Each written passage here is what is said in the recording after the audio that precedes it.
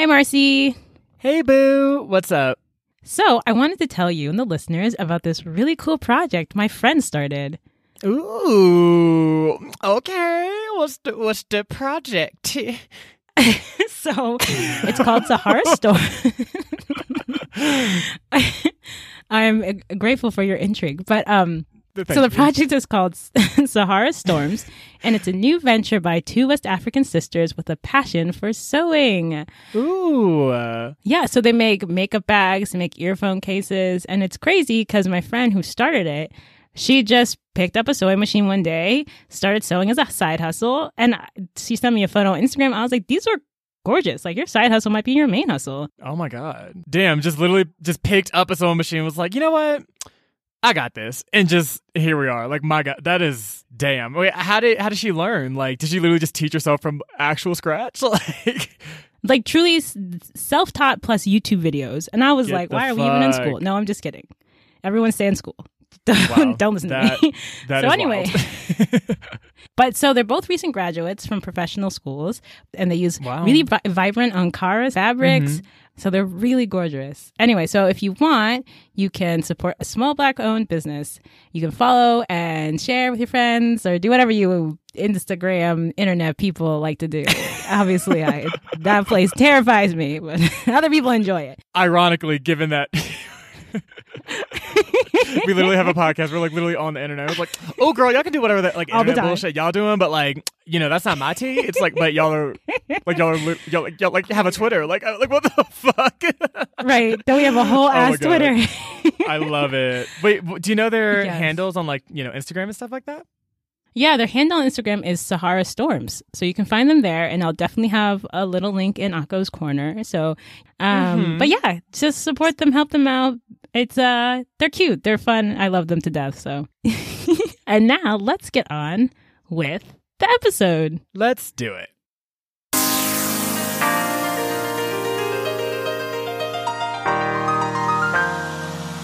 Hey, I'm Akko. And I'm Marcy.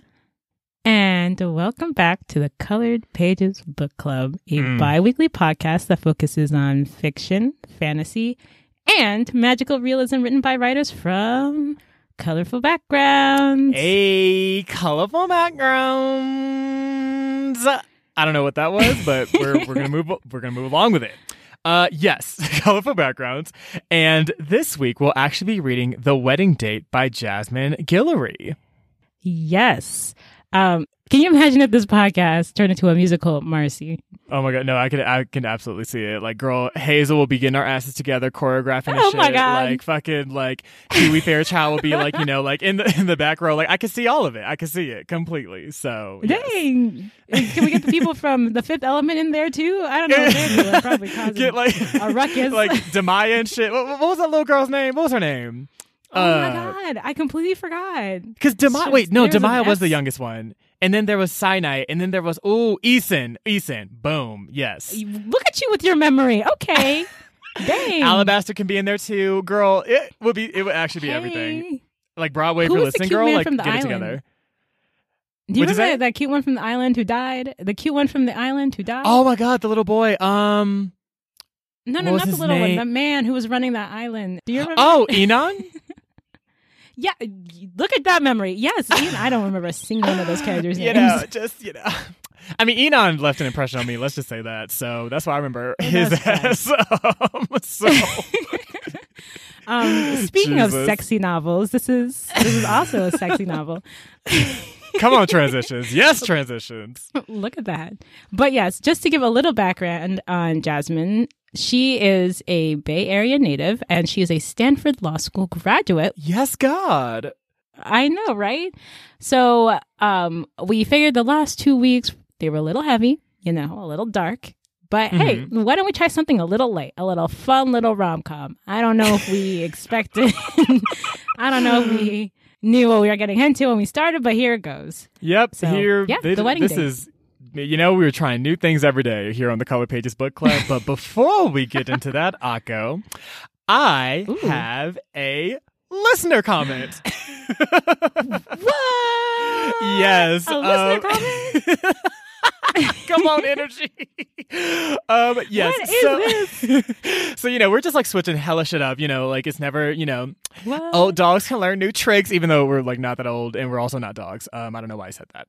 Okay. So, so as you all know, we, for the past couple of weeks have been sort of promoting our episode 0 Book of Martha, which essentially before Akko and I before we were the Color Pages Book Club, before we were Marcy and Akko, we did a test episode in Akko's apartment in New York City about a year ago, talking about Octavia Butler's Book of Martha, just to see if this is something that we wanted to do. And here we are almost 30 episodes later. If not 30 episodes later at this point. And so basically right now we're doing this kind of a little bit of a campaign on Apple Podcasts where we're trying to get up to 25 ratings and reviews, 5 stars preferred, but not necessary if not mandatory. That's not your true opinion. Yes, not mandatory. There we go. Words. And so since then we had 14 to begin with. Now we have 16. So 2 of y'all have really just like come through, which we really appreciate. And there was actually someone who recently left a review that was super nice that we wanted to read on air. So the person's name is 2D Lover. And this episode was specifically in response to the episode we did recently with Black Chick Lit, which was everything. So please check that out. Unkindness of Gopes Part 2. Yeah. So the review reads, I love this team. I discovered my love for N.K. Jemisin because of them. I love people of color creatives supporting people of color creatives. Intersectionality. I can't wait to purchase some of the illustrated anthologies I learned of because of them. I absolutely appreciate the author interviews. It gives me insight into the creative process. Praise be to Hazel. Which, I mean, all of that just like hit a chord, but like, I mean, praise be to Hazel. Right. Like, honestly, I just can't think of anything more accurate. Like, that's like really the mood of the Color Pages Book Club. So thank you that's so much. The whole point is absolutely. It's like, that's actually why we made this. It's literally just for Hazel.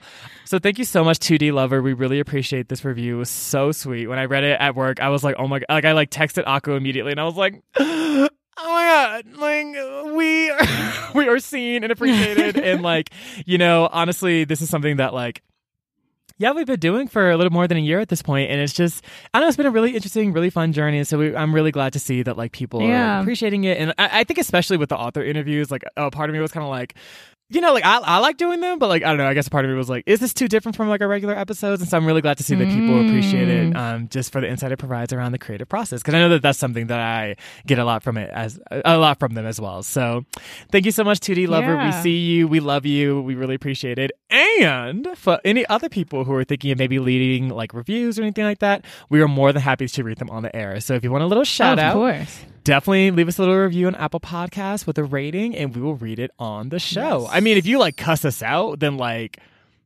we might be like, you know what, girl, go to the Apple Podcast page. Like if they're just like, bro, like Marcy and Akko, like honestly, like why the fuck? Like I'd be like, you know what, like, we got a new review if you want to check it out, but like maybe not read it on the air, but like but yes, we really appreciate it regardless. Thank y'all so much. We could not do this without y'all. So thank you so much. Yes. Also, they are definitely a real one because they referenced at least 3 different episodes. Like, come on, that's impressive. Thank you. Listen, I was like, okay, someone has been looking at our catalog. So yes, I really, really appreciate it. Also, aside from that, I also have a question. What? This is like a double whammy. I'm so excited. It's like the 2 for 1. Right. It's like the 2 for 1 special at Popeyes. Like it's just right. 2 for 1, girl. So, okay. Yes. So this book, as we will go into more detail about, essentially chronicles like a love story between 2 people around a wedding. Not their wedding, but just like the wedding of some people that one of the guys, the one of the protagonists knows personally. And so, yes. Since a lot of this is about weddings, my question was to you, Akko, what is either your favorite and or first wedding memory? Oh, okay. Oh, I like this. This is a good one. So. My first wedding memory actually is so cute because I was like 3 or something, and I was like kind of the flower girl, but not really. My sister, I think, was the real flower girl, and I was just a 3-year-old who was cute and who they put in the wedding. And they gave me, remember they gave me a they gave me a bouquet of flowers. And you know how when you're like, it's actually one of my first memories, actually, because I was so young. But you know how they gave me a bouquet of flowers, and then they were like, when you, I don't know what the instructions were again, but I remember standing there and being very small and seeing the bride and the groom, and then someone being like, go, go, go. And I knew I had the flowers, and I was like, I definitely need to give these flowers to someone. And so I was like, my little body like moved up to where, and then I like thrusted the flowers at the bride, and she was like, good job. Like, thank you so much. And it's just so cute. But then on the, I know, it's so cute. But then on the flip side, I was just in another wedding, and I was an adult this time, and now I had to wrangle a little boy who was like he was and similarly he was not the ring bearer, but he was carrying the broom. They're gonna jump over a broom. Okay. And, so the listeners who don't know, that's like an African American tradition, and we're not going to go into the history of it. Look it up on Wikipedia. But anyway, it's very significant. So they put the broom down. His job was to put the broom down. And I was looking at him, and I was like, like I had to fix his face, like get the snot out of his nose, which when I was a kid, I was such a snotty kid. So I was like trying to get him together. And you could tell he like very earnestly was like, now I've got to put the broom down on the ground. And he was like, it just reminded me of me when I was a kid being like, I have one job. I have one job to make this wedding work. So I think those are my two kind of favorite. It just to watch people. I love the way weddings can bring people together, and it's sort of it's very intergenerational, and it's just very human. It's so it can be very human and lively to have everyone sort of working together to sort of build a society and like a sanctity around two people's love. It's fun. It's cute. Aside from like all the capitalist bullshit, I think the very human, very kind of messy parts are cute. But yes, how about you? What's yours? Okay, so for me, I guess I'll briefly answer my first wedding memory. So I was, I think, 8. It was in South Carolina. One of my cousins was getting married. And honestly, it was like, this is like no shade. Like, it's really not shade. Like, I promise. But I like don't really remember it that well. Like, it was just kind of like, I remember just being there and like people dancing, and like there was just like really good food that was like highly seasoned, and I was like, wow, this is everything. But I don't think it like really resonated a lot as an experience, just because it was like the gathering was similar to just family gatherings I had as a whole. Like that side of my family, that's like my mom's side. Like we typically, like there's like family reunions and stuff like all the time, and it just felt like the culture and like sort of the energy was just very similar to like a family reunion or just like a general gathering. And so, I mean, I knew it was like a special day, and it was like, it's like my parents were like, little girl, like fix your face, like be cute, like let's not, let's just like keep, like let's like have it together. But it was just kind of like I knew it was important, but it wasn't like it didn't like super duper jump out to me, I guess. Sure. But I guess my favorite wedding memory, which is also hilariously like my second and last, I've only been to 2 weddings in my life. So it was actually in DC a couple of years ago. I want to say it was maybe 2 or 3 years ago, like semi recently. And so 2 of my it was a queer wedding. So 2 of my good friends from DC, their names are Jason and Chris. Like we used to like, it was me, them, and like a bunch of their friends. Like we would like meet up like on Thursday nights and like watch RuPaul's Drag Race, and just like eat chips and like just like kiki and just like have a really good time. And so like I met them through Drag Race, because they were the friends of one of my good friends of that I had at work at the time.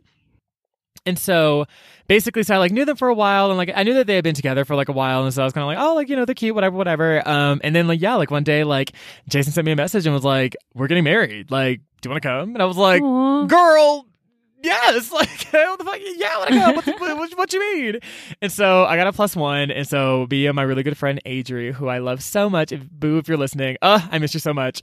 So she and I went together, and it was just like really dope. Like it was like, I mean, the actual wedding part wasn't super long, like the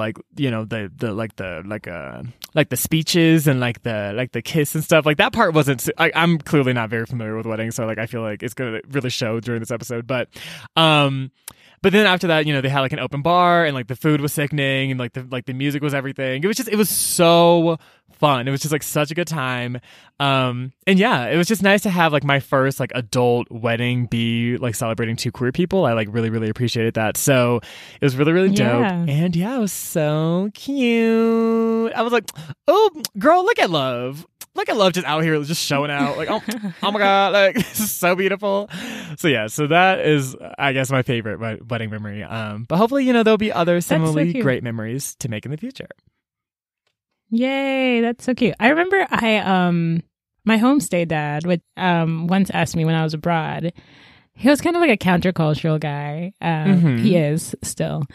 And he was like, Akko, because he clearly called me Akko because he also knew about this podcast that would happen in the future. Wait, he actually did? No. Oh, okay. He called me my oh, LOL. Okay, never mind. Name. I'm sorry. Yeah. Sorry, I was kidding. I'm so sorry. But he was like, Akko, if you were to get married, would you want a wedding or would you rather travel the world? And I was like, don't say that. That's a great question. I don't know. And I was like, I think I'd rather travel the world with all that money and not have a big ceremony. But now that I'm older, I wonder if that's true. Because I do like the idea, like while traveling the world with me and this imaginary bae that apparently is coming along with the trip, while that sounds fun, there's still something also fun about holding a space for your loved ones to come together and just kind of kick it with you, where there's food and an occasion. I feel like the older I get, the more I realize how little time we have to gather everyone around and see each other. And weddings allow space for that. I mean, granted, you don't have to have a wedding to do that. That's what a family reunion's for, or, a vacation. Like, you really don't got to do, no one's got to like commit to, the rest of their life with someone.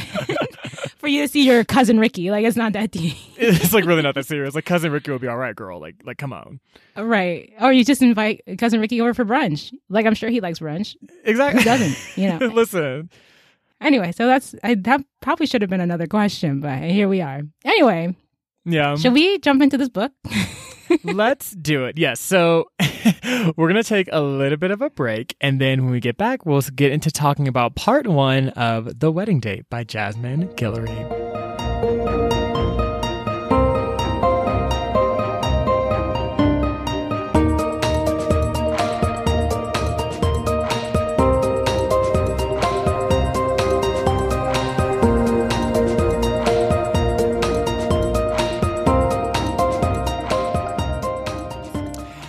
Yes. So, like I said, this week we're going to be talking about part 1 of The Wedding Date by Jasmine Guillory. So, I guess to kind of give this some context, because this book is very, very different from something we would pick typically to read. I think specifically after reading They Come in All Colors and talking a lot about like P and Buck's relationship, like, Akko and I were kind of interested in seeing, just kind of like exploring other examples of love and like just kind of seeing like, what else is out there and like just kind of reading something, honestly. Okay, let me just keep it a buck. We wanted to read something lighthearted for real, because after Kindness of Goes, They Come in All Colors, like, chow, a lot was going on. So I felt like the books we read this season were a bit heavier, so we were like, let's just read something super light, like rom-com. We've never done it before. Like, let's just like get into romance real quick. Also, shout out to Danny, who was also like, yeah, like romance is everything. Like, romance is like the key to everything. So I'm like, okay, let's just take a page from her book and like, read something different. See what's up. Yeah. So not to say that this would be the last time we'll ever read something romance heavy. But we just want to try something different. We'll see where it goes. We'll see girl, because who chalet. Okay, so. Oh my god. Okay, so to begin, this book basically starts out with our main character, whose name is Alexis Monroe. She's a lawyer that's working with the mayor of Berkeley, California. And so right now she's in San Francisco because her sister Olivia is visiting, because she is also a lawyer, but she works at a law firm in New York City, and she just made partner. And so, like black excellence, like turn up, like Alexis like in the hotel that like Olivia's staying at, because she's like, I guess, doing a work trip in San Francisco. and she like has like wine and like, you know, like brie and chips, and like she's like, girl, we about to like drink and get dinner, and like we're just gonna be lit as shit, bitch, because congratulations partner, come on, yes girl, is how I would have narrated that, but Alexa was probably much more just, you know, like low-key about it. So anyway, so basically, yeah, so the first scene is Alexa in the elevator in the hotel that Olivia's staying at, going up to see her. Yes. And in classic fashion, she's like, you know, she's texting her, whatever, and then the power goes out. So she's like stuck in this elevator, essentially. And so she looks up and she sees this like very attractive man, this really attractive white guy named Drew. And so Alexa's like, hold up. She's like, oh, Olivia, girl, let me text you back. There is a fine ass motherfucker in this elevator, girl. Did you see that? Oh my God. And it's just the two of them. So, you know, they get to talking, whatever. And the shit, okay. It was immediately flirty. Like, it wasn't like, oh, hey, I'm Alexa. Hey, I'm Drew. Like, oh, like, where do you work? Like, you know, it was very like, oh, so like, what are you doing here in these elevators? And it's like, oh, you know, I'm here because, like, if there was anyone I could be stuck in an elevator with, it would be you. And it's like, oh, I feel the same way, and like it was just very like out the cuff, just out here swinging with the like thirst. I was like, holy shit, right? You know, so they kind of get to chatting, whatever. You know, Drew's very like, he's like, oh, you know, like, I see you have, like, you know, wine and chips and stuff. Like, what are you here celebrating? She's like, oh, like, I'm here to visit my sister, da-da-da-da. So they're, like, chatting, whatever. So just a little bit of background on Drew. Yeah, so, like, he lives in L.A. He's a doctor, but he's just in San Francisco because his, I guess, ex-best friend, Josh, is getting married to his ex-girlfriend, Molly. And so he's like telling Alexa about this in the elevator. He's like, yeah, like I'm here for this wedding, blah, blah, blah. And Alexa's like, bro, that sounds mad awkward. Like your ex-best friend and your like ex-girlfriend, like how the fuck? And he was like, yeah, like, you know, it's like kind of a mess. And he was like, oh, and you know, like I'm like one of the groom's maids. What girl? What are you, the grooms? Oh yeah, so he's one of Josh's grooms, not groomsmaids, groomsmen. And so he's like, oh, like, you know, like, and I like had a date that was gonna like, you know, accompany me to this wedding that I really don't want to go to at all, but she like bailed, and so like I don't have like a date, and it's just gonna be so embarrassing. Like, can you imagine anything like just like more embarrassing than like me at a wedding with no date? Like it just can't. Like I'm just so like, oh my God. And like Alexa's like, oh my God, I like totally get your show, girl. That's so embarrassing. And meanwhile, I'm just like, you know, it's actually not really that embarrassing. It's like really not that deep. At like all? You could just like, is it really like you're like slightly deviating from like heteronormative standards, and like you're really this caught up about it? Like it's actually not that deep, but okay, girl.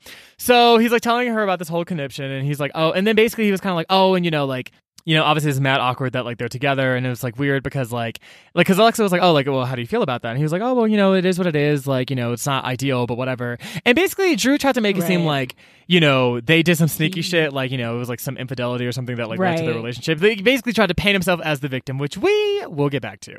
So anyway, so basically at one point they're like sitting down, and like Drew's like, I'm gonna take some of your chips and crackers, and then like Alexa's like, because he's like, I'm just so hungry, you're just gonna withhold all this from me, oh my God. And then she's like, okay, you can have some of my crackers. And I'm just like, Drew, you seem real entitled to like Alexa's things, but I'm sorry, my like personal shade is coming out. Let me stop, let me just like, get to the fucking plot over. Anyway, so they like eat crackers, it's like dumb. Anyway, they like go upstairs, and like they get off on the same floor, and so like as Alexa's walking to her sister Olivia's apartment, or rather hotel room, like Drew's like, hey, do you want to come to this wedding with me and like be my date?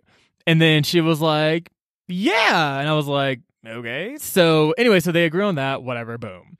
So anyway, so Alexa goes into Olivia's room, and like she's like telling her about the whole situation. And like it's kind of implied that Olivia and Alexa have kind of a weird relationship, because like when Alexa was telling her about the whole situation with Drew, like Olivia was just like, oh, like did you fuck him like in the elevator? Like did y'all like have a quickie? And then like Alexa's like was like kind of offended by that and was just like, okay, like what? And then she's, and like it kind of had this like weird like stream of consciousness where she's like, oh, Olivia always thinks like I'm like the prudish one, like I'm like the good one, blah blah blah blah. So there's like this like, it's kind of implied that Alexa's kind of like the like almost like a goody two shoes like archetype character, whatever. Right. So so that's kind of that. So yeah, so at this point, you know, the next scene is basically Alexa at her job working for the mayor. We're introduced to her work husband Theo, who's like black and lit. It just honestly just seems like kind of sickening as a character. I'm like, Theo have been the love interest? Like I kind of like really supportive, like listens to her. Like I'm like, I feel like Theo's like just a better person, because meanwhile Drew was kind of like, you know, saying that like, because okay, so while Alexa is at work, kind of considering the fact that she has to go to this like rehearsal dinner and then to the actual wedding the next day, Drew was kind of like, so Drew was in the hotel and at one point ran into his friend Josh, who's the one that's getting married, and Josh was asking about like his whole date situation, and then Drew super unnecessary necessarily was like, oh yeah, like I'm bringing my girlfriend to the wedding, so like, she's gonna be there. And he was like, okay, cool, like we look forward to meeting her, whatever. Mind you, Alexa Drew, no one's relationship, nobody's boyfriend and girlfriend, girl. Right. Like they are this is fake as fuck. You literally just met her in an elevator, girl. Like what the fuck? And so he's like, oh Alexa, by the way, like I told motherfuckers that like you're my girlfriend, so like you have to like kind of hype that and like go along with that narrative, and like we're just gonna say that we met a month ago in an elevator, but like we're actually together. And Alexa was like, oh my god, I have to like do my part. And I was just like, Drew is really expecting a lot from you right now, and like you literally owe this man actually nothing, but okay, girl. And so he actually owes you. Yeah, he actually owes you a lot. Oh, and then okay, so real quick, so at one point Drew was nervous that like Alexa wasn't gonna come, so he like texted her and was like, you're not gonna back out, are you? And I'm just like, Drew, like why the fuck? Why are you? Out. Oh my god. Anyway. Yeah. Also, this is an actual stranger. Like, like a literal. You can't be expecting all this from strangers. Yes.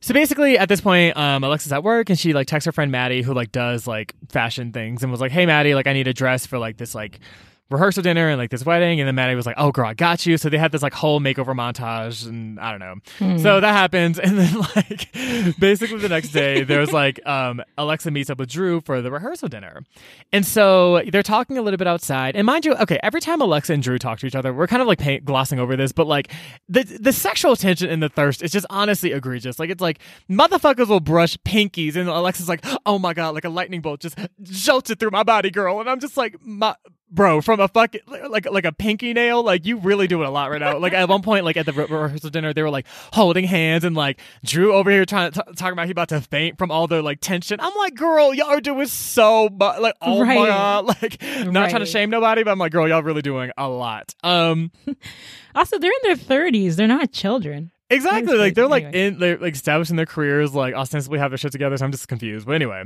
so before the actual rehearsal dinner, they're talking for a little bit, whatever. They're kind of like just getting their story together, honestly. And then basically at one point, Alexa asked Drew, like, "Oh, like, am I going to be the only black person like at this rehearsal dinner?"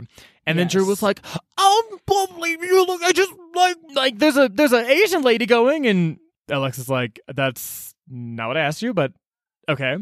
She's like, oh, and there's a girl named Stephanie, or rather, there's a woman named Stephanie who like went to med school with us, who like is gonna be there, and she's black. And like Alexa's like, cool. So everyone else is white, and he was like, yep. And she was like, great. And he was like, I'm sorry, just like never thought about it. And she's like, of course, you haven't ever considered that. So whatever. So they go into the rehearsal dinner. Also, even in that conversation, like the way you're discussing race is already like so poorly done, right? It's like you could have just been like, yes, you were correct. Like, you know what I mean? There's like, it's like, it was so easy. Did this whole roundabout, like, let me figure out every POC I possibly have ever exactly. known in my life. Drew over here doing fucking like back handsprings, trying to like weasel his way out this conversation. And I'm just like, you could just answer and be like, yeah, you're going to be the only black person there. I'm sorry. And like that's he's like on a double beam, like literally around motherfucker in the splits and shit, and like Alexa's over here like holding up her like scorecards. Like, I mean, girl, 10 out of 10, but like you're kind of doing like I didn't think we need to do this like Olympic subplot. Like I feel like you could just have answered the question, but whatever. So anyway, so basically they go into the rehearsal dinner. I'm dead. Drew has literally no social tact. Like literally is just like unable to even function. But Alexa's like sickening and like getting them through the whole thing. And mind you, so the reason why it's really awkward is because basically what happened was that, so Drew and Molly used to date. And Molly, of course, is the woman that's getting married to Josh. And so they dated for like, I think it was like 2 years or something like that. One day, Drew overheard Molly talking to one of her friends about like she thought that like Drew was going to maybe propose to her. And so he panicked and broke up with her. And then he dated 3 other people in front of her and then had the nerve to feel a way about it when Molly and Josh got together a year later. But whatever, girl, that is none of my business. So basically at the wedding is mad awkward because pretty much all of Molly's good friends, who are mostly the bridesmaids, and also Molly's sister, Amy, are like 0% fuck with Drew. They're like, Drew is annoying as fuck. Like, this motherfucker is fair. Terrible. And so it's like just like a lot of shade at the rehearsal dinner, and like, Amy like is introduced and she's like this kind of like villainous archetype, but also like I kind of like sympathize with Amy too. So like, I don't know, I'm not gonna do too much here. I mean, Amy does some like ashy ass shit we'll get into later, but like right now she's like, I'm like, I get why you're being shady, like it makes sense, right? And so, but luckily Alexa is like, she works in politics, like she has like social tact and like, manners, and so like she's able to like kind of get. She literally is like carrying Drew through the fucking rehearsal dinner. Like it's honestly a mess. And it's so case in point, for example, when they were leaving together, Drew turned to Molly and Josh and was like, "Hey, cool, we gotta head out." And then like Alexa was like, "What the fuck?" And she walked over and was like, "Thank you so much for inviting us. We really, really appreciate it. It was such an honor to be invited. Thank you so much. We really look forward to seeing y'all tomorrow. Like it's gonna be such a great day. Like congratulations again." Like which is tact. Literally just right. That's just normal human that's just home training. Exactly. You don't come into someone else's wedding and then walk out just like laissez-faire at their special event. Like Drew, what's wrong with you? And like Drew literally was about to be like peace and dip, and like Alexa was like, I don't even know these motherfuckers, and I gotta make up for your bullshit, because girl, what? So anyway, so basically they leave, and like the next day Drew's like, oh, you should like come to my hotel room and we can like get ready, and she was like, okay, cool. And so the next day they like Alexa like comes to Drew's hotel room, and they like talk a little bit about like Alexa's job, and like, you know, how at work she's trying to start this like arts initiative for marginalized youth in the area, and just kind of like giving them more like artistic opportunities, ways to like express themselves, just like kind of more like state support. And so they're talking about that, and Drew is like not really listening. He's like, wow, it's like so sexy that she like cares about youth, and like it's like so sexy that she like it has like is like socially minded and like cares so much about our work. Like I just really want to like do sexual things. And meanwhile, Alexa's like trying to talk about like issues of like racial equity, but like I guess whatever. Like we can just anyway. There's like a lot of sexual tension. Like, but Drew ends up leaving and going to the like I guess the like the pre-wedding things. Oh, they're taking pictures. They were taking pictures. That was it. So they're taking pictures. Alexa shows up like, later. I have been to 2 weddings, y'all. I'm like, girl, I don't know I'm like, bro, I was like, they were doing hopscotch. It's like, no, girl, they were taking pictures. That's what they usually do before weddings. Throwing rocks in the ground. Right. I was like, they were having a water balloon fight. It's like, no, it's not how that works. Okay, but okay, girl. So anyway, so Alexa like comes to the wedding. They like, you know, the wedding goes out without, you know, it's like it goes on pretty much without incident. Like it's super cute, whatever, boom. Yeah. So at the reception, a lot of things happen. We'll kind of summarize it, but basically, like, Alexa befriended this Korean woman named Lauren, who was, I think, what was his name? One of Drew's friends' like girlfriend. Like, so Lauren and like Alexa had this like POC like lit energy going on, and they were like they like had like the most personality and like seasoning of anyone at this fucking wedding. But like whatever. That's true. And so they were bonding a lot, and like Amy was like showed up and was shady, but also was weird because like Amy like kind of had this energy where she kind of wanted to like she was being kind of flirtatious with Drew, and it was kind of like, oh, but this is your sister's ex who like dumped her in like the worst way possible, and you over here trying to like make a like you trying to make a pass, girl. Like this is also is Drew like made out of magic or something? Like what exactly is so fun? Like everyone talks about how fun. You would think this motherfucker was like sculpted from gold. Like hoes are just like, oh my god, like Drew's like so sickening, and I'm just like, I mean, his personality's kind of like luster. Yeah, he sounds awful most of the time. I'm not sure most of the time. Like for example, even at the reception, like at one point, like Alexa was talking to this guy named Billy or Bob or some irrelevant. I think it's like, Billy. Dude, he's irrelevant. Who was like really, he was like kind of racist and like, I mean, not racist to like Alexa's face, but it's like said some shit behind her back. And at one point before Drew even knew the context, like he like walked up mad jealous, like, oh, like what's up? And even like at the wedding, like there was a moment where like Billy was trying to like, he like walked up to Lauren and Alexa and was like, oh, like I'm so glad we have like people to choose from or whatever, basically trying to make it seem like he's trying to like slide in. And then Drew like walked in and like took Alexa and was like, oh, don't worry, like I won you, like blah blah blah. And then Alexa was like, wait, you do what? I'm sorry, like motherfucker, you did who? Like I'm sorry, what was the verb you just used in that sentence? I'm sorry, I actually need you to rewind real quick. Actually, motherfucker, roll back the tape. And he was like, he's like, oh, I won you. And Alexa's like, yeah, so that shit, girl, we're not doing that. We're not featuring that right now. And then like Drew was like, ooh, right, you right. So Drew was just like on some stupid like jealous energy, whatever. Consistently. Yeah. And then like the reception, basically that's pretty much what happens at the first half. And then the end of the reception is like a whole thing, which now Akko will get into.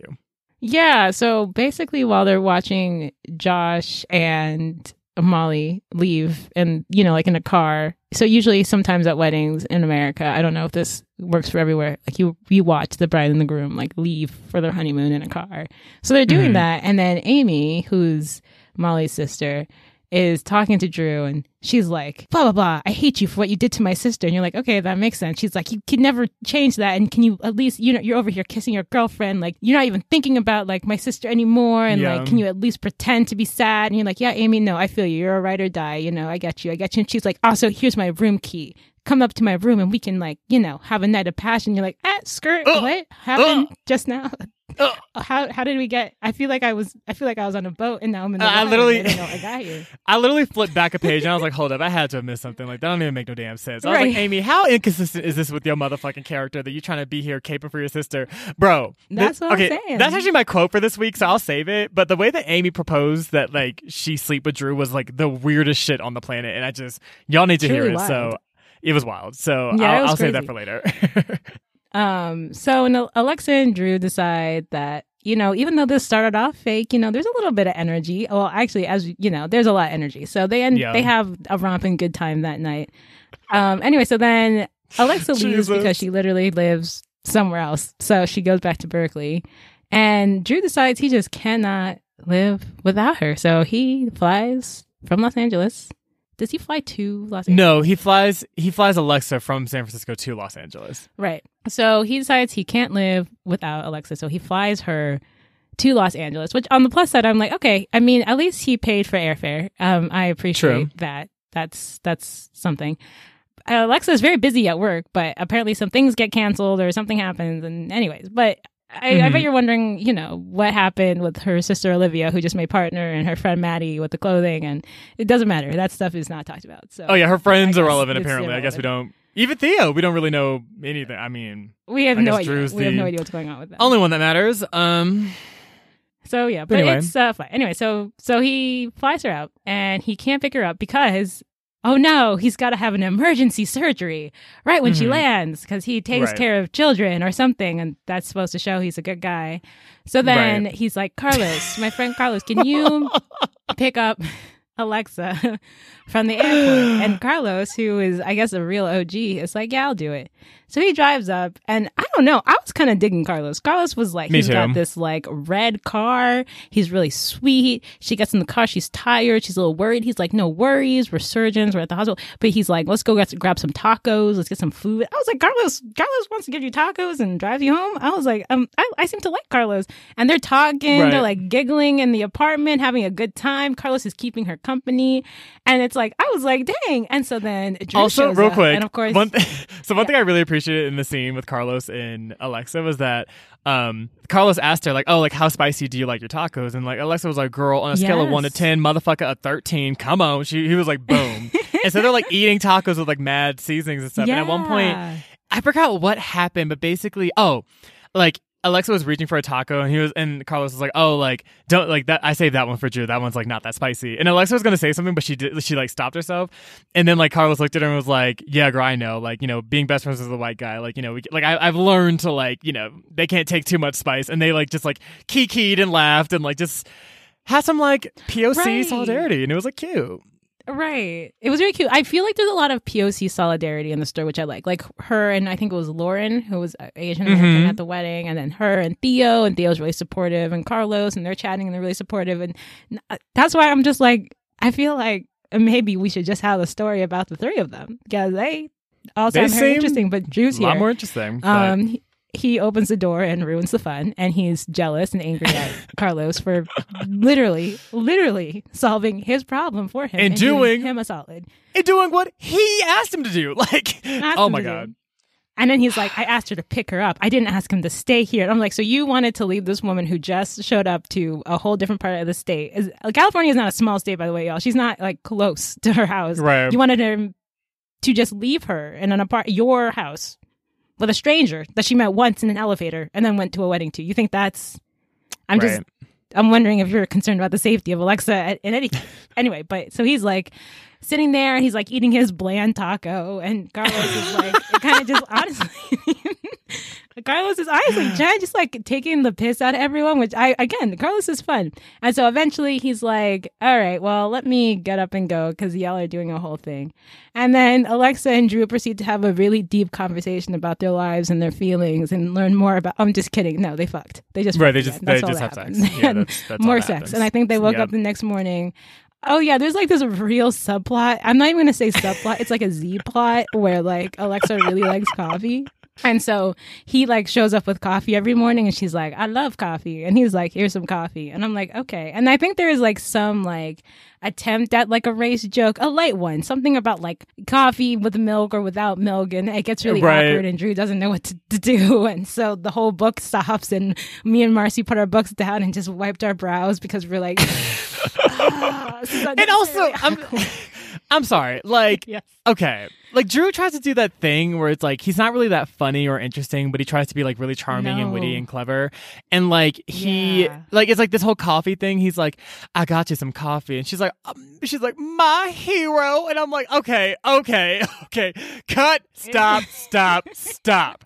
I'm like, it'd be one thing if Alexa was like, it'd be one thing if Alexa was like, you know what I like? Beanie Babies. Beanie Babies are my favorite things. And like, you know, the next day, like Drew came up with like a Beanie Baby keychain or some shit like that. But she literally likes coffee, which is customary in American culture to drink that in the morning. So when he shows up in the morning with coffee, she's like, oh my God, like my man's so considerate. But I'm like, but like, even if you didn't even say, like it, like this, like he was also, oh my God. Okay. Let's just keep going. Oh my God. No, you're right. All those things, you only said facts. You truly only said facts. So they basically spend the whole day together, and then she's like, I'm not brushing over anything, y'all. They just sleep together some more. That's they just have a lot of sex, and that's like literally like 80 pages. Yeah, so like that's not that it's a problem, but I can't describe it to you because it's like I mean I guess I could do a spirited reading, but anyway, that's the summary. So then Alexa's like, I guess I should go back home. And he was like, cool. So she goes back home. Oh, no, they do have a conversation about Theo, where she's explaining how Theo supports her in this endeavor for the kids. And then he's like, so what, like, Theo's like, who's Theo? Like, who is he? And you're like, she just told you. Right. So I don't know what we're confused about. And so he's like in a mood, and then he says kind of something nasty about her, like, it was project. And then she's just like, it was again, like he said something like, because she was describing the initiative, and he was like, oh, but don't you think if we like start like an arts initiative, like aren't you just like rewarding bad behavior? Like aren't you like rewarding these kids for like being like delinquent and blah blah blah blah blah? And Alexa literally was like, I'm about to, oh my God. She truly was like, I will get up from this bedroom right now and I will leave. And I applaud Alexa for her calmness, because that's actually a nightmare of mine, to be like, oh man, I just slept with this man, and also he's racist, sexist, homophobic. No, he wasn't all of those things, but just like any one of those things. I feel like I like gathered my things and like maybe my like Sahara storms. Come on, like make yes. And just like literally just walked out the door. Literally. But no, she explains. Yo, we're just having fun with this episode. No, listen. Just jokes. So anyway, but she explains why that's, you know, a problematic thing to say and why he's wrong. And he's like, she basically just collects him. She's like, and he tries to make up with it. I'm sure he gets her some coffee or something. Anyway, so they're still together by the end of this. Yeah. And she goes back to Berkeley, and he basically decides at this point that he needs to see her again. So he's going to fly up to Berkeley next week. And that's the end of Dun Dun Dun Part 1. I like this like whispering motif that's happening. Like I really appreciate that. Yeah. I wanted to add a little drama. So that is the first part of the wedding date. Apologies for shade. It's just, we'll talk about it, but Drew is we're going to talk about it. Okay. Let us take a little bit of a break, and when we come back, we'll get into all of our thoughts and feelings.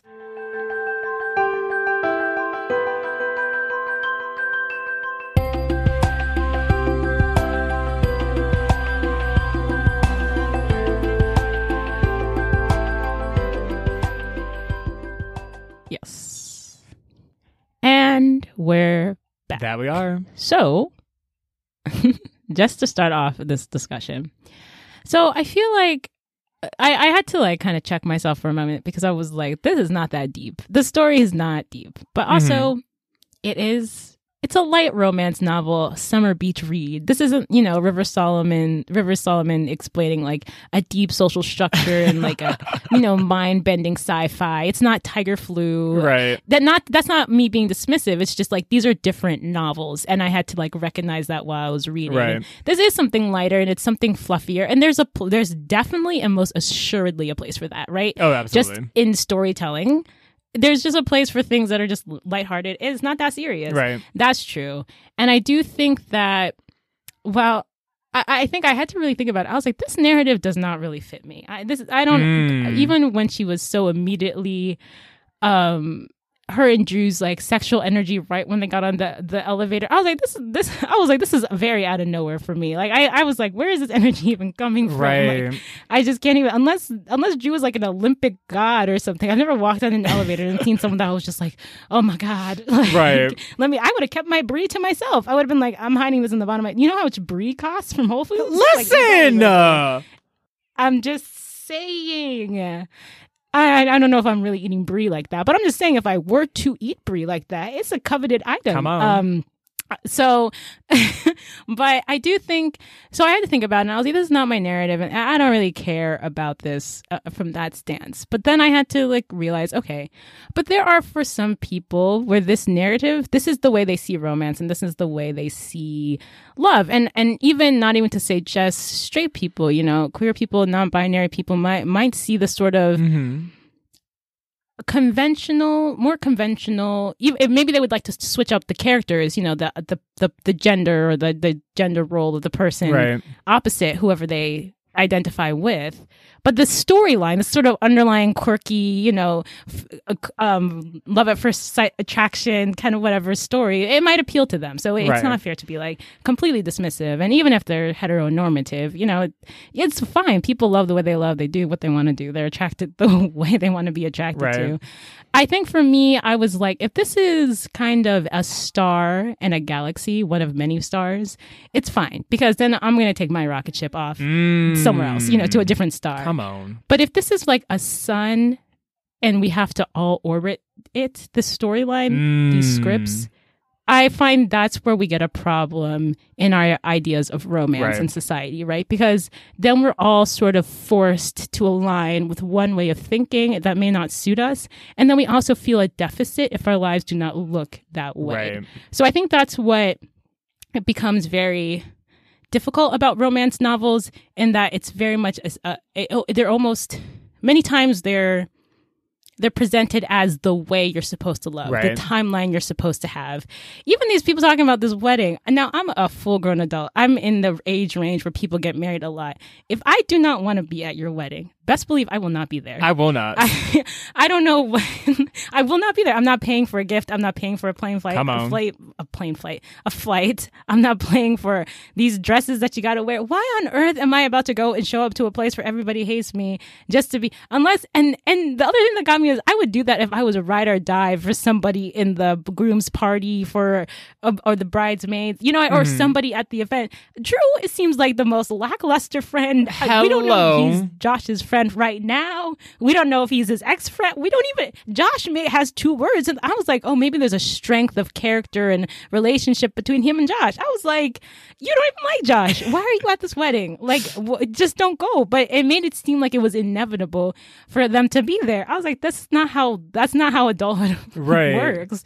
So I think that's what I would say. It's so far about the book. Maybe it will change more as we go on. There'll be more like in-depth analysis. There'll be more something or another. But for right now, it's really just a summer read on the beach light thing. And if it suits you, the story suits you and you find it fun, go for it. If the story doesn't suit you, don't internalize it as like you are diminished because this doesn't suit your narrative. It's whatever. It's just somebody else's life. Right. I will say that aside, like my subjective feelings about the story aside, I really could do without all of this, like talking about like, oh, I'm so unattractive and he's out of my league. There was like a lot of Alexa saying how Drew was out of her league, or like she's like not that cute. And I understand this like quirky, like in the 90s and stuff, there was very much this like quirky underdog girl with this like attractive guy, like she's all that or she's the man or whatever. There's all these stories like that.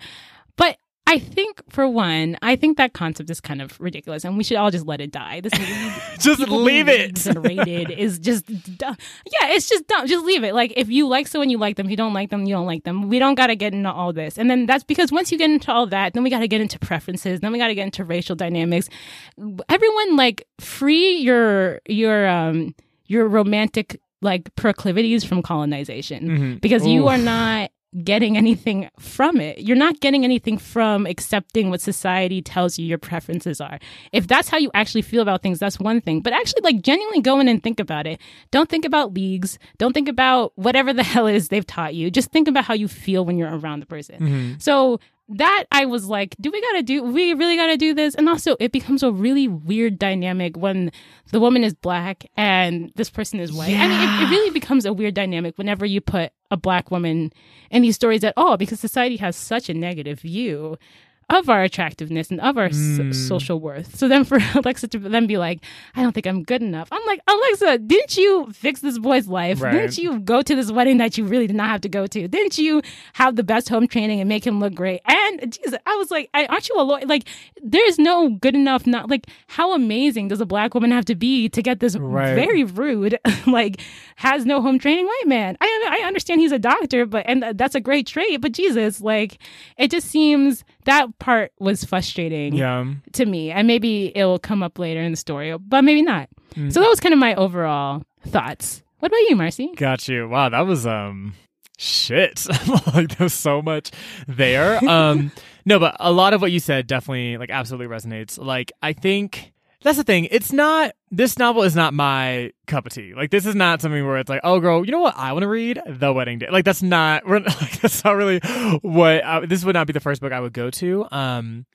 And like you said, I think for me, is like, when I look at sort of narratives around, like, romance and things like that, I kind of just look for things that are a bit more creative, in the sense of, like, you know, people, like, or it feels more individual. I think a lot of, like, reading this book, I like, everything felt so scripted. Like, it felt like we're each playing a role that we're kind of been, like, socialized to, like, you know, put stock into. And so it kind of diminishes, like, the actual authenticity of the relationship, because it's like, how much of this is, like, how you actually are and, like, behave, and, like, how much of it is just because society, like, you're just going into, like, these, like, defaults that society kind of, like, you're almost like on autopilot for, like, things to say, like, how to act, what to wear, like, you know, like, all of that stuff. And so I think for me, I was kind of like, like, not my favorite, but, like, ultimately, if that is a script that you subscribe to, like, that's, like, in itself, that is not really an issue. What I do find issue with is just, like, in that there's a lot of normalization of, like, unhealthy behavior. Like, Drew is, like, a very jealous person. Yeah. But it's not really talked about. And, like, maybe it'll be talked about, like, in part 2. But, like,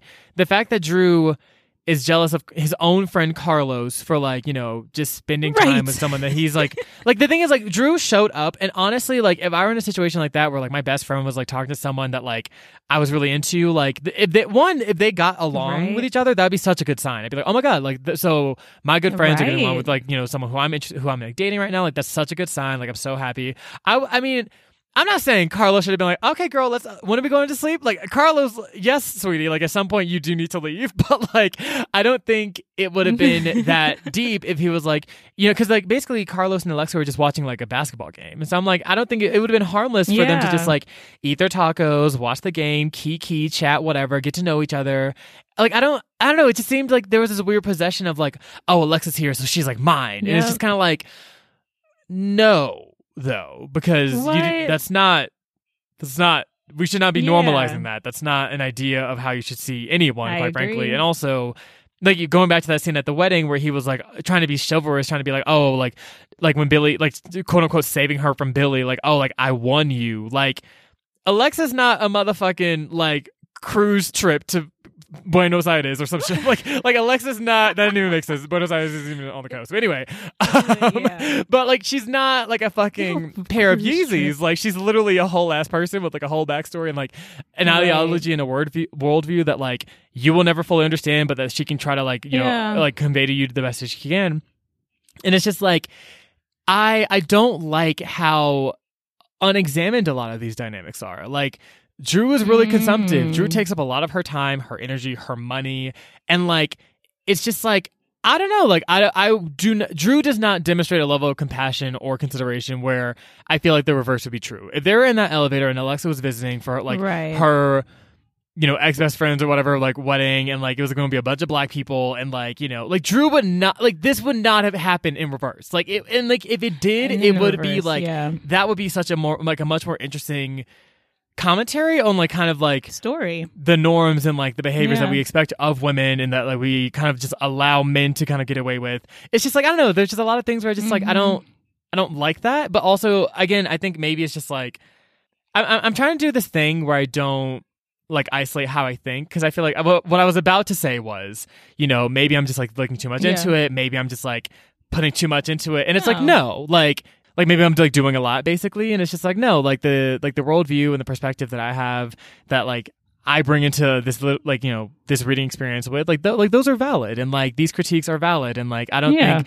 just because a narrative is widespread or like commonplace or like often goes unexamined means that it's like one that we should just like default to and be like, oh well, girl, that's just how it is. Like, that's not how anything works. And so I think there's a lot about that dynamic that I just really don't appreciate, and it's just like I mean, not to say that Drew's just like a terrible person all around. Like, it's not to say like, but even like, you know, when he talks to Carlos about Alexa, it's like this weird bro-y, like, it is really objectifying and weird. Like when he first was introducing like Alexa to Carlos, like just over the phone, like when he was in San Francisco, Carlos was like, oh, let me guess, like you found another blonde girl with big boobs, like to bang. And it's like, even if that was the kind of person that he found, like that's not an acceptable way to talk about anyone. And like it's people? And like I know that we're doing this like this, we're trying to differentiate like communication styles and like, you know, verbiage and like imagery and conversation to like make this really arbitrary distinction in like gender and like make it more pronounced. But it's like, I don't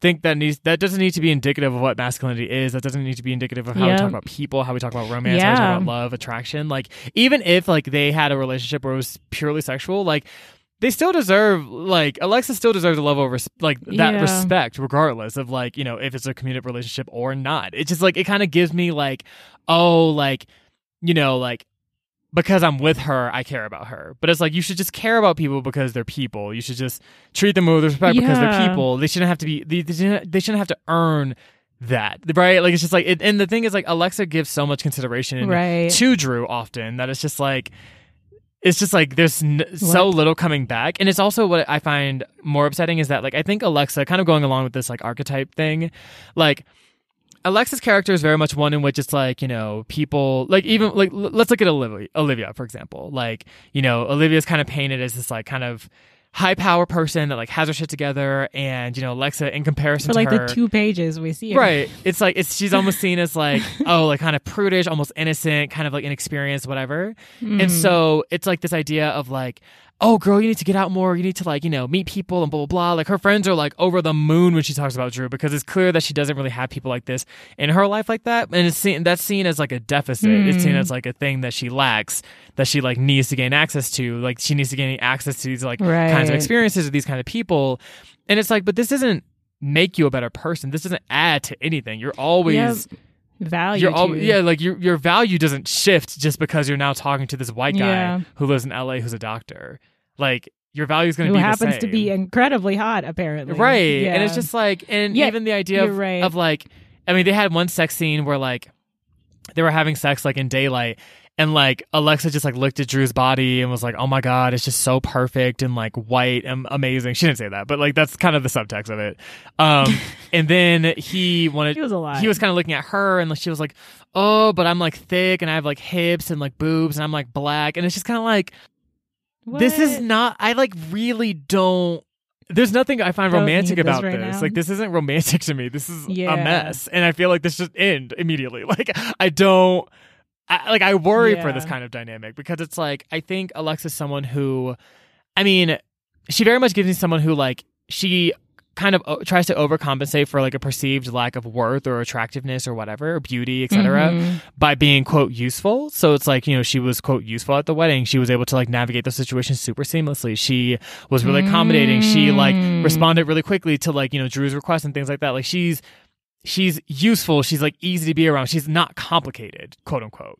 But it's like, that doesn't, Right. it's like, but that leads to just a complete power imbalance and like you just completely overextending yourself. Drew literally shat on your like art program and said that you're rewarding kids for like being bad, quote unquote. And he gets to get away with that. And like, Right. he just, like, y'all just like have an awkward moment, but just have sex and whatever. It's like fine. But meanwhile, like you're over here stressing and spending your own goddamn money on like a dress to this wedding when he didn't, like a wedding that he invited you to at the last fucking minute, gave you no guidance around. You have to fish for information and shit. You're doing like makeover montages and shit with Maddie and shit, like looping in all these hoes, like doing all this shit. And Drew, what has Drew done? What has he done? I'll wait. Yep. You know, like it's just like, that's not. Look, why are we normalizing that? Like that's no. Like, oh God. Anyway, so no, you're so right. Yeah, you're so right, Marcy. And it's like I feel like, so sometimes I describe like being a dark-skinned Black woman walking around the world, especially with the internet, is like sometimes you wake up one morning and the internet decided today that they hated you. You're like, you're eating your sandwich and like someone literally comes and like knocks your sandwich out of your hand. And you're like, I literally was doing nothing to anyone. Mm-hmm. And they're like, ah! And you're like, how do you feel about that? And you're like, not great. I was hungry. But the idea is like, I feel like then people are like, actually, I think Black women are beautiful. And you're like, am I supposed to grovel? Like, I'm not sure.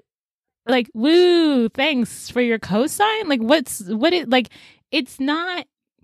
I feel like Drew's getting points for just thinking Alexa's attractive. Yes. And you're like, that is literally. That is it. That's nothing. Yes. Like, yeah, exactly. That's exactly and you're like, that's like crumbs on and everything you said, which was beautifully said, by the way. Thank you. But it's just like this kind of narrative that I think is very harmful in the sense that exactly what you're saying. And then it's almost like, I think women in general are taught this sort of like needing to be useful, but also even more for, I think, Black women is almost like this need to like add value to things. Whereas I don't think, and I think this is where feminism differentiates for Black women specifically, and maybe for white women and other women. That's not really something, that usefulness is not really expected out of femininity in the Western conception of it, right? Women are to be quote unquote one, which comes with its own problems. But Black women are not supposed to be one. We're expected to be, I guess, grateful that someone chose us. Yeah. And then we like better be really, really helpful when they need us. And you're like, okay, this is like kind of absurd, right? Like, and does this book say all that in so many words? No. But exactly like Marcy's saying, like when you don't examine the script plays out the way with all the fallacies and falsehoods that was built in it from society, right? So if you don't examine it, of course, those things are just going to carry over into the story and just be underlying in the story.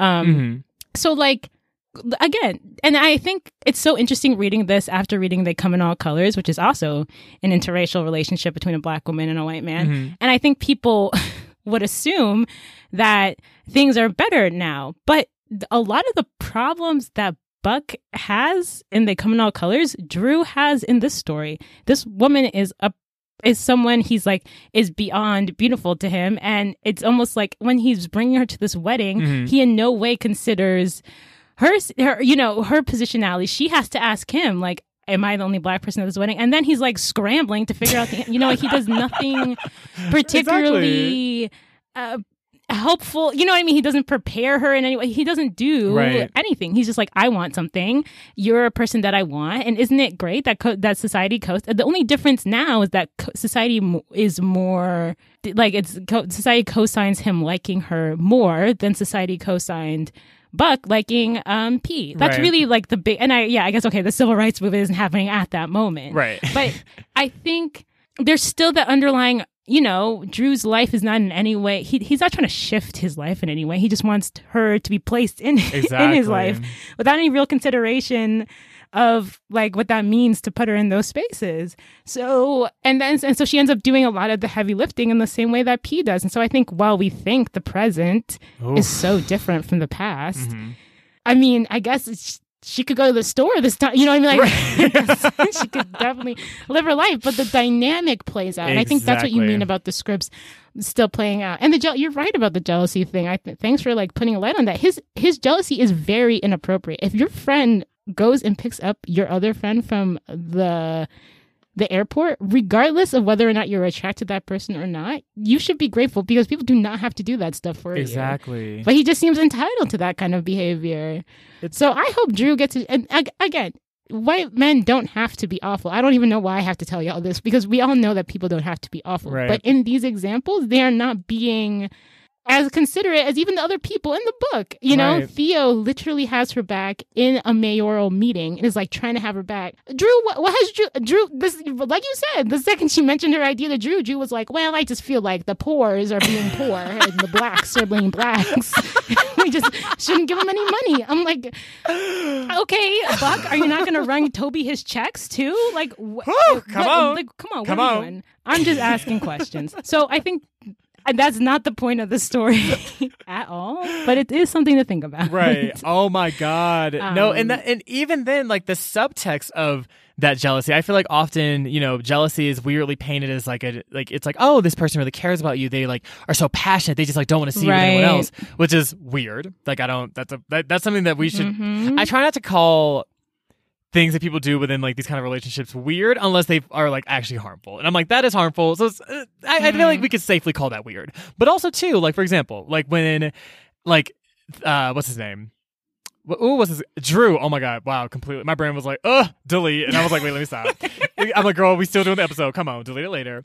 But anyway, so when Drew got jealous, because basically what happened around the end was that like Alexa was texting Theo about the project, and like you know they were just kind of having a back and forth. You know, Theo's like funny and charming, whatever, not in a sexual romantic way.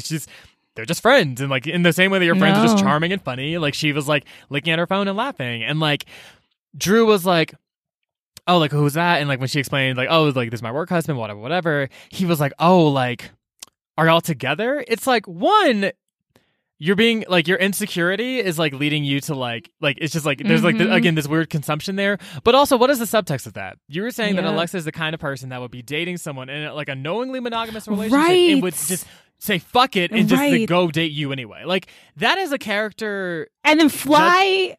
Yes. Yeah. That's a character judgment that is so offensive. I would be like, get the fuck away from like you really think this of me right now? Like, are you serious? Like, it's like you're saying, or for example, with Carlos and her, it's like you're saying that like, even though like it's like you don't trust your own friend and you don't even trust her, and it's just like ultimately, I mean, even if they developed an attraction to one another, Alexa owes you nothing. Like y'all are not in a relationship. There's nothing here, but at the same time, it's like, why don't you think? Why is it so easy for you to think that she's like this kind of person that will like be deceitful and like not communicate and just do vile shit like that? Like, why do you think? Why is it so easy for you to think that about her?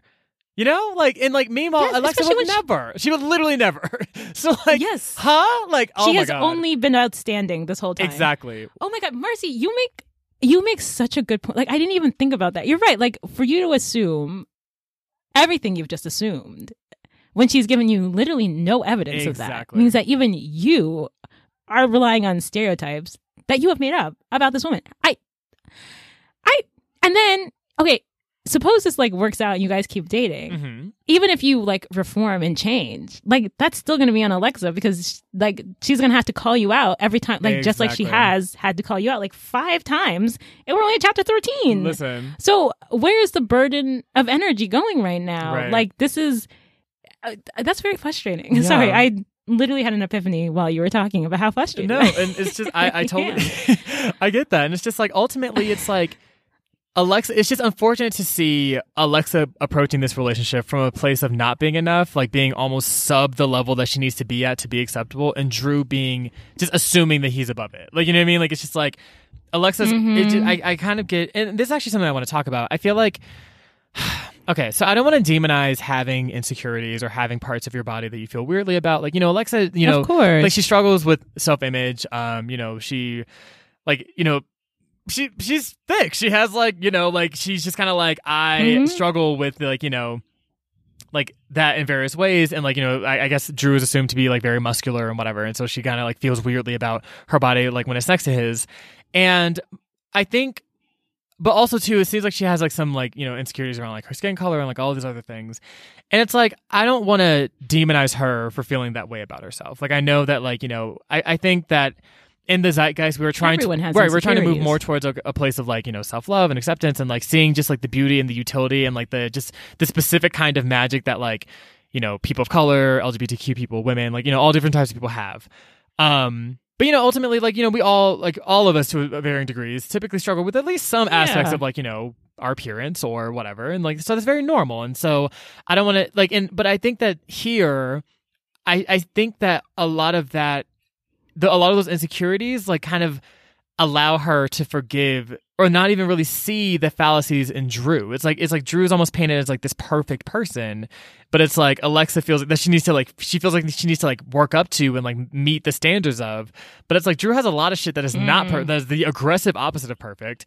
And it's like I think that sometimes in romantic relationships, like our insecurities can make it so that we accept things that like are actually just like completely unacceptable, or that we think that it's like unacceptable. Right? It's like, or it's like this idea of like like I'm never gonna find anything more like better than this. Like no guy like this is ever gonna like someone like me. You know, like things like that, where it's just like it lets you kind of forgive things or to put up with things that just are not like you just should not have to really put up forgivable. With. And I guess for me, I just kind of wonder like what is that intersection of like of being empowered in a relationship, feeling like yourself, feeling authentic in a relationship, but also kind of navigating just like the very normal like insecurities that we just navigate through our day-to-day lives. Like, and I think that for me, like a relationship, like, because I also kind of push back against the idea of like, because, you know, people always say like, oh, you got to love yourself before you love anyone else, which true to a certain degree. But I think it's just like, I don't think we also need to be perfect either. Like, I don't think you need to be perfect before you enter a relationship with someone, but I think perhaps it's one where it's like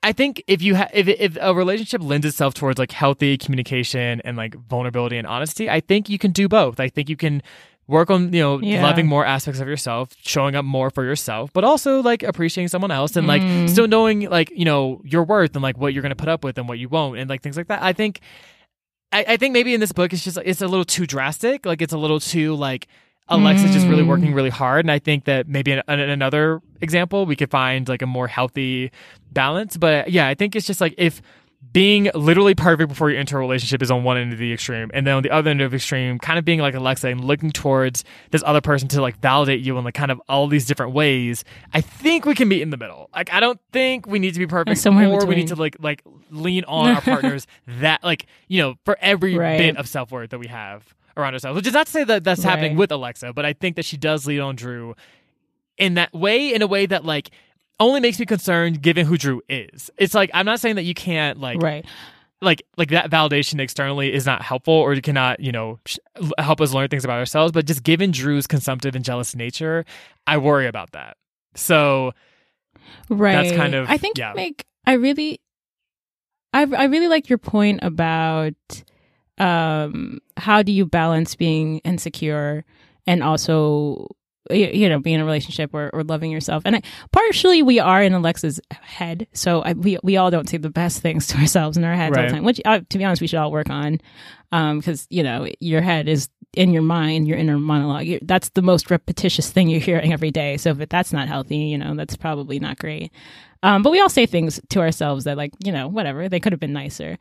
But I also so maybe she doesn't dislike herself as much as it seems reading it, because when you're in someone's head, you sometimes I say things to myself, I'll be like, that was dumb. And you know, like if someone heard that out loud, they'd be like, oh, Akko. And I'd be like, I didn't mean like dumb. I just like, I meant a little dumb. You know, it's not that deep. I still think I'm rad. But so that's that's a little hard. But I do think I guess part of it feels like a kind of this narrative that's very modern, I guess 90s, early 2000s, of this sort of like, I don't know, like a girl who's like everybody, like girl next door, like, or like, and what's that motif of like that girl who's like ugly, but actually she's pretty ugly, you know what I mean? And like, and then they do a makeover and all they do is take off her glasses. There's a little bit of that in this story.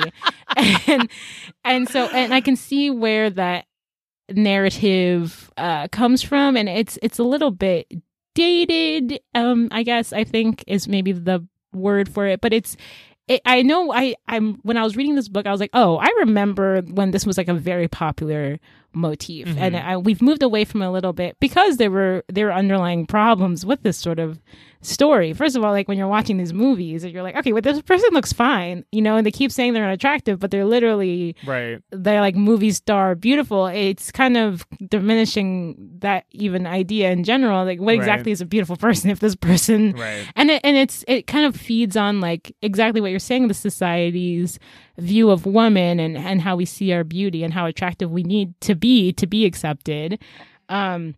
And it's all, again, like the leaks thing, unnecessary. It's not. It doesn't assist in finding relationships that are meaningful. Right. Like maybe this is all just a role play game and we didn't even notice. Fair, But if this is yes, like God. I don't know. But if this is like really what we're trying to tout as something romantic, I do wish that there was a little bit more a depth of character between the two. Something that made it aware that it wasn't just some fuddy-duddy shenaniganery. Right. And yeah, and not that I mind shenaniganery, but there's something... yes, God. There's something unnuanced. There's something... I don't know. I don't really get why Alexa and Drew are hanging out. I get why she hangs out with Carlos. I get why she hangs out with Theo. And Carlos was in the book for 3 pages. Literally and I was like, yeah, I could see you going on a date with Carlos again. But and all the time that Drew and her were together, all Drew did was a lot of nothing. And so, yeah, I don't know. Yeah. It's just, I don't know. I we're only one half of the way through the book. Maybe it'll change. But honestly, that's true. Okay, we'll see what happens. We'll see what happens. I don't want to like throw any shade or anything like that. We'll see what happens in the second half of the book. But yeah, it's just you don't want to throw any shade. Did we not? I feel like we threw shade for the last. Yeah, it's like we might as well just delete this episode then because I feel like it was literally just an hour and a half of shade. But but it's not to be shade in the sense of being petty or like we're trying to be like we're like looking for issues. No, it's never. just like it's just like there's actual legitimate concerning aspects here that I feel like, at least for me personally, just I guess getting more personal. I wish that there were more critiques of narratives like this. Like I feel like as I was growing up and learning to think about relationships, like there are a lot of things that I would surmise we as a generation, people just existing, internalized that it's like that's not, we shouldn't be calling that normal. We shouldn't be normalizing that. We shouldn't be acting as if this is fine. Like it's like, no, that's like a concerning dynamic and we should talk about that. And so I guess in saying all of this, it's just, that's really my point here, more than just to be like shady about Drew and like being shady about him, like, I don't know, not eating spicy food and like shit like that. You know what I mean? Like, yeah, we don't care about that. We're not really that serious. Right. Yeah, I think I think exactly, you're right. It's because when you get older and you do start to examine what you've been taught, exactly what you're saying, you realize, wait, this isn't just me that like doesn't know or is trying to figure out how to love people properly and appreciate people properly. This is like all of us. And I was like, if we all need to figure out how to love people properly, then perhaps we are not being taught some emotional intelligence stuff that we needed to have been taught. Right. So you're right to say that this needs to be examined. And I think if you don't mind if I just go on another thought that I'm having. What? I'm sure you don't Continue, mind. please. I'm putting on my seatbelt. I'm just thinking about when we talk about heteronormativity and we make heteronormativity, one, very specific, and then we make everything that's not that specific thing other. It's like, for instance, this story is very heteronormative, very conventional, quote unquote, but it's also very specific. So when you make a whole gender expression so specific and you make everything other, what exactly are you like? Almost like this isn't even heteronormativity. This is just a very specific relationship, but you're calling that specificity general. And once you do that, it's back to the orbit narrative. It's less about allowing people to find fulfillment, but more of having us all just kind of fall in line with this one way of thinking, or just one way of being. And I'm just like, who is this benefiting? I'm not really sure.